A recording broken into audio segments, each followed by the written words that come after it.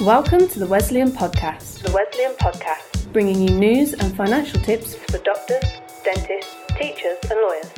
Hello, I'm Neil Whelan and welcome to the Wesleyan Podcast.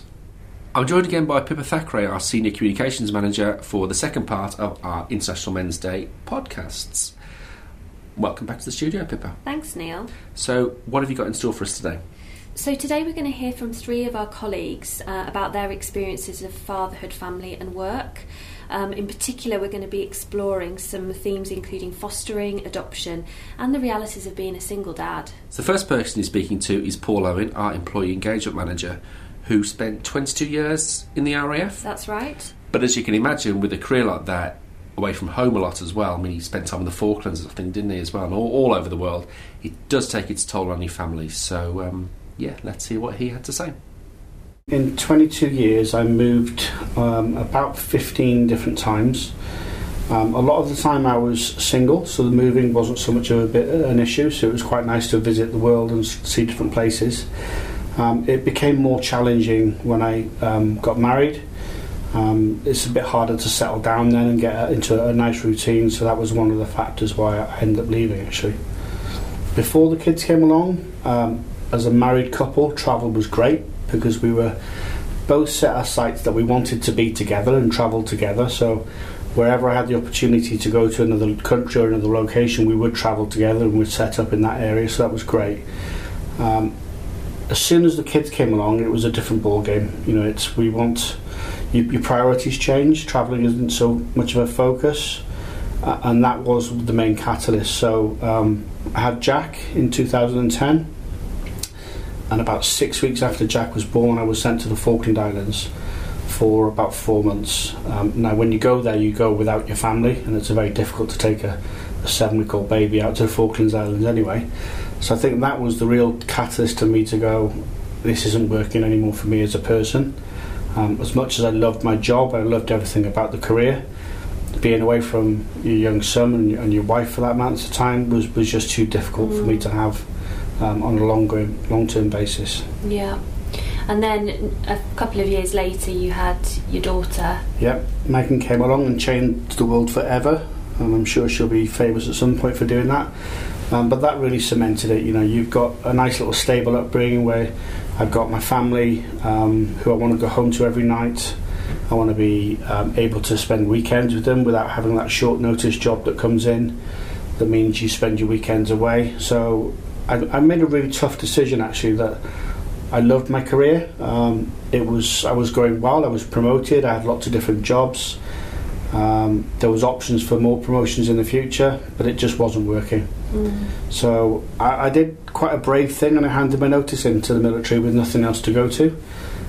Not so brave in that I gave them 3 years notice to do it. So I decided to take that 3 years to really prepare myself to leave and to be the sort of Paul that works at Wesleyan effectively, rather than the Paul that wears uniform and shouts at people, which you wouldn't think I would do anyway. So I used that time quite wisely to prepare myself. But you do hear about people making that transition from working in the military. Is it such a big step as you hear? Yeah, it's massively different. There's no way of getting around it. You learn a lot of fantastic skills in the military life about discipline, about standards, about self-respect and about respecting others, and the way of working is really, really good. So that does cross over to be, you know, a fantastic person to have as an employee. And don't get me wrong, I would hire any ex-military person within a heartbeat because they've got some really great characteristics. But it is just such a different lifestyle. You know, there's that institutionalisation that you get in the military when it becomes really difficult. So that 3-year period that I gave notice, I became quite selfish from a military perspective and focused on the Paul I wanted to be outside of military. So I created a strong network of local businesses where I'd go and talk to people and find out how they did work. You know, how you do HR, for example, in the military is different to how you do it in a civilian environment. So I think that was really important to understand the differences, and that helped my transition. So as Wesleyan's Employee Engagement Manager, Paul, I know you're really passionate about helping to make sure that this is a brilliant place to work. How good are we doing that? How good are we making that experience as we could do? I think we're doing really well. We've got a platform where we have managers, colleagues who are here to support each other, and you get that feeling around Wesleyan when you talk to people.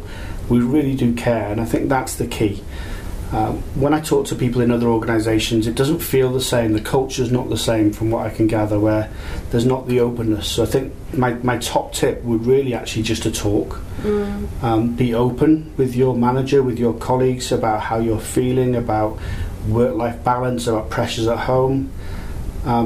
If you don't do that, if you keep it to yourself, no one will ever give you the little bit of help that you need at the time you need it. So being open, being truthful to yourself, being truthful to your partner. There are times where you just can't be there for an event back home because there's something happening in work, and that feeling actually I'm not here in work because I don't want to be at home with my family. It's because I care about my job, and that makes you who you are. So that transparency and openness, I think, is really, really important. Thanks so much to Paul for his story. Next up is Rob Barnsley, Wesleyan's Talent and Leadership Development Consultant. Now, a few years ago, he adopted 2 children with his husband. Another interesting story, so let's hear him and Pippa chat about it. I have always wanted kids, actually, from even when I was really young. Any aunts or uncles that had babies, etc., for some reason I was just enthralled by them and straight in there, wanting to, for some unknown reason, change nappies and hold them and kind of rock them to sleep, etc. So it was kind of ingrained in me from an early age.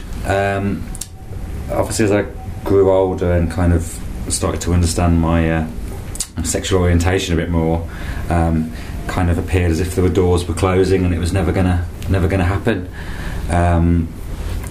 Obviously, as time went on though, and kind of the laws changed, etc. I think it was 2005. The laws changed so that gay people could adopt. It was kind of something to start considering. Me and my then husband, who was also in a similar position to wanting kids, kind of started to investigate it. The first thing we kind of looked at was the whole surrogacy side. This idea of having something that's half yours, or you've got your kind of your genes in and carrying on the family bloodline, etc. was the kind of the first option that we looked at. Obviously, in that situation, it could only be one of you if you were going to go down that route. And we, whilst doing the research for that, looked at the costs of it, huge cost implications. We kind of stumbled upon the adoption route. There was a great charity organisation at the time called New Family Social, who were obviously quite new on the scene, looking at helping and supporting LGBT potential and adopters through the process. So we kind of went to one of those meetings, and you just kind of look and see what's going on and how many kids there are that are in a position where they're just looking for a forever home and someone to love them and look after them. And at that point, it just became a no-brainer. And thinking about it logically at the time, all that money that could have been ploughed into the surrogacy route could be kind of the money that would go towards our family. So we went for the adoption side of things. What was it like that first time when you met your kids? First time I met the kids, so it's a very strange process. So it was kind of 2 years in the making to actually get from first inquiry to actually meeting them. Numerous social worker visits where the social worker gets to know the potential adopters, asks all sorts of quite invasive questions. Again, still at a time when LGBT adopters were quite new. We were very lucky. Our social worker was amazing, and kind of really bought into it and saw the value that LGBT people could have to the adoption process and kind of get their numbers down, because it was quite focused obviously on the heterosexual couple side of things, and couples even more so than single people. So that was kind of 9 months worth of stuff. Then you went to panel, and this kind of panel of people deciding whether you're fit enough to be a parent. Did that, and then you go through what's the matching process, and then that took another 9 or so months.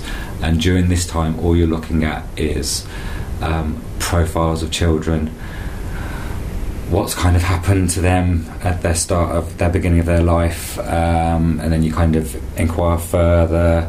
Social workers kind of get together and decide whether, again, it could be a potential match, yes or no. Sometimes it's geographical, you're too close to biological parents, etc. Many different reasons.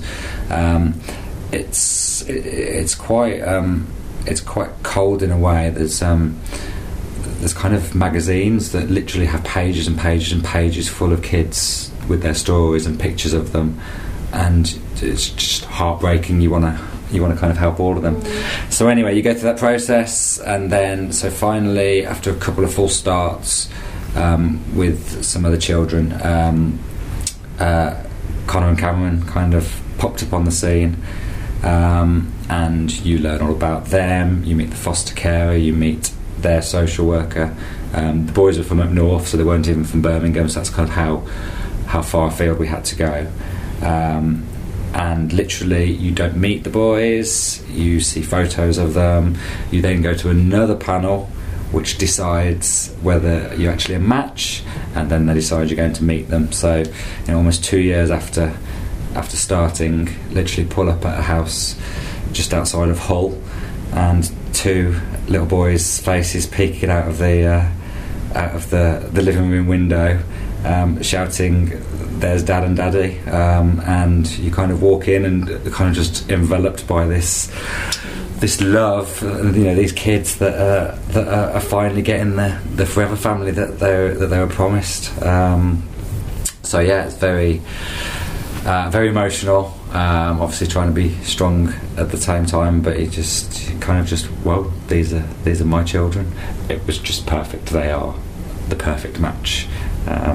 However much trouble they are the perfect match. So just amazing, really. So that was 6 years ago that you adopted your children, and obviously an awful lot's happened in that time, and one of those things was that you and your husband decided to separate. Yep. So you're now one of the real minority of single dads in the UK. What is life like as a single dad, and does it throw up any extra challenges for you? I think similar to whether it's single, heterosexual mum, anyone that's kind of goes through it understands or knows how challenging it is. There's again, like anything in life, there's nothing better than people working as a team. So I've got the most amazing support around me, the amazing best friends, amazing work colleagues, amazing boss, amazing family who do everything they can to kind of help support. It is a challenge, like most working people with kids kind of go through. You have to get to work on time, but you also have to get the kids to school on time. You have to do all your work, finish your work, go and get the kids from school, and then carry on kind of in the evening. And it's I think the challenge comes from the boys are getting older now, so there is that ability to be able to pop to the shop, but kind of up to this point, it's literally been when you're on your own. You can't just say I'm going out for 5 minutes to pop to the local shop, because there's no one there to kind of leave them with. So that's kind of what I found the most challenging, was that if you'd forgotten something or you needed something, it was a case of packing everybody up, obviously, or wait till the next day. But if it was early enough, pack them up, get into the car, go and do the shop or whatever, and then come back. So it's those kind of spur of the moment things that are quite governed by the fact that it's just you. But apart from that, it's still amazing. I still do the kind of the can't believe it when you look around the house and there's the photos of you and the boys and all the things you've done. It kind of makes it all worthwhile. And not exactly how the forever family that are planned, but ultimately what is best for the boys and myself. So it's, there's the sad part of it, but it's the right thing. And anyone that goes through divorce, separation, knows that there's varying different kind of outcomes of that. Everything I do for the boys. What support do you get from Wesleyan to help you balance work and life? Work's been great. Starting off, I can't kind of big up my boss and my kind of my area that I work in. So my role's great because it does give me that degree of flexibility.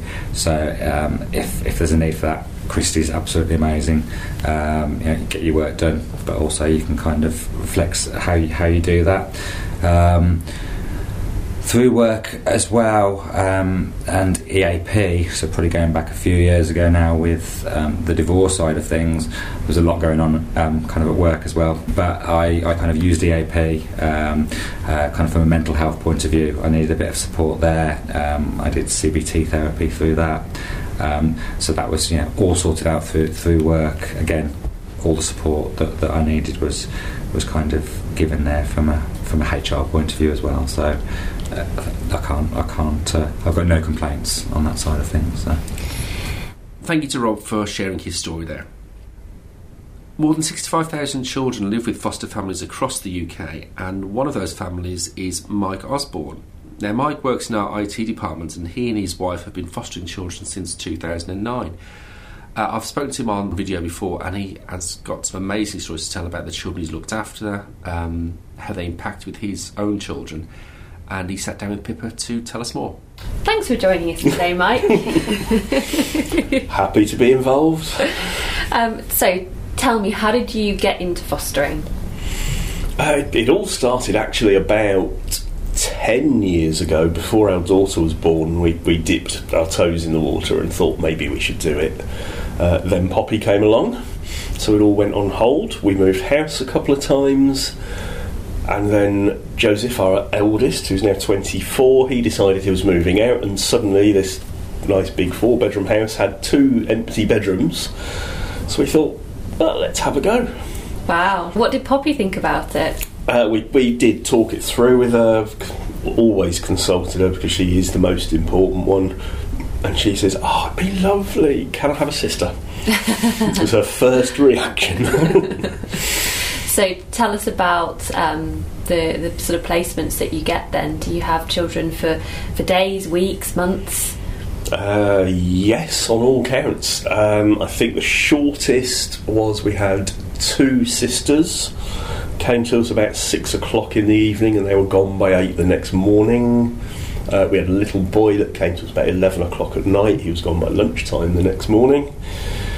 Equally, we had 3 sisters came to us for maybe a couple of weeks, and they stayed 10 months. Wow, gosh. And what was that like? That was hectic. They didn't really know what being part of a family was. So they all had to learn that actually there is a mum and a dad, and we like each other, we talk to each other, we can share ourselves with everyone, and these kids just aren't used to it.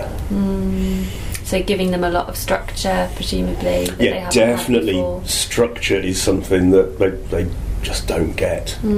If they stayed with you 10, 11 months, you must have seen a difference, presumably, in them over that time. Yeah, absolutely. The 3 girls we had, the eldest, when she came to us, she just wanted to be like Poppy, and Poppy reads, she's way off in her class. She's doing year 11 plus next year, and this other little girl, she'd hardly been to school. I think she had something like a 45% attendance rate. Goodness. When she came to us, but she just wanted to be like Poppy. Right, let's read a book. Yeah, Poppy's reading Harry Potter. I want to read Harry Potter, but you can see she couldn't. She just couldn't read it. So we started her off with, why don't you? Nobody's going to shout at you. Nobody's going to think anything bad about you. Just pick a book that you can read and learn to enjoy it. And she built up. And by the time she left, actually, she was reading Harry Potter. She had a 98% attendance rate at school. She won an award for being an ambassador to learning in the school we got her into. Gosh. And just the pride in her when she got this award. I can do it. It's amazing. And that's, I say that is our support that's done that to her. And how did you feel going to that, to see her accept that award then? I mean, that must have been a very proud moment for you too. Oh, absolutely, yeah. Even though I knew she was actually moving on from us within the next couple of weeks, I think it was, after she got the award, but she didn't know I was going. She didn't know she was getting the award until she walked in and she looked at me very, very curious, what are you doing here? Then she got the award and she was just so pleased that someone was there to be with her and support her through it. So what I find with a lot of the children that come in, they don't understand what being a family is about, as I said, but as much as that, they don't really have a stable father figure in their life. A lot of them can be very, very nervous around men, particularly in a lot of cases. The children have been abused physically, mentally, and sadly sexually as well, and it's nearly always the men that have been doing it, not necessarily the dads, but men around the family. So it's a little bit difficult at times to get them to open up and accept that, yes, I'm a man, I'm not here to hurt you, I'm here to help you. There's a lot of cases where I can't do, obviously, personal care for children at all, not allowed. But I can do a lot of the other stuff. I can do homework with them, I can help them and nurture them, and hopefully get them to understand that not all men are evil. So what makes fostering worthwhile? Why do you continue to open up your house and your life? Sometimes I think it's because we're mad. But really it is to make a difference to these kids. We even looked at one point going down the adoption route, so we can't save them all, maybe we'll just save one. But then we thought, no, actually, let's carry on taking more in. We're placementless at the moment, it's just 3 of us. So how does Wesleyan help support your work-life balance? Because presumably you do need a degree of flexibility then. Yes. No, they've been really good with the flexible working. I do work from home 1 day a week anyway, because obviously my commute's not short. I'm coming in an hour or so on the train each way from Banbury. But if something happens with one of the kids, then as long as I can balance it with the project managers and the work I've got going on, it's never a problem to be able to go back and work from home to help them out. Thanks to Mike there for sharing his story and giving us an insight into what it's like to be a foster father. So it's International Men's Day this week. I think the temptation is to think that International Men's Day is a made-up thing where it just gives men an excuse to talk about football and cars and all sorts, but it's actually really, really important. So, Pippa, what have you learned from all this? I guess one of the things that's really struck me is that we don't always hear that many stories from men about the challenges, the highs and the lows that they have of family life. We do quite often hear in the media about challenges faced by single mums, some massive challenges, but we don't hear from the 10% of single dads. So it's been an amazing opportunity to really hear from some of our colleagues about what it is really like to face some quite challenging experiences, and it's also been great actually to see the support that they get from managers, from colleagues and peers across our company, and it makes me feel really proud actually that we do support our people and really encourage them to come in and share what's going on outside of work, because that really does make us the people that we are.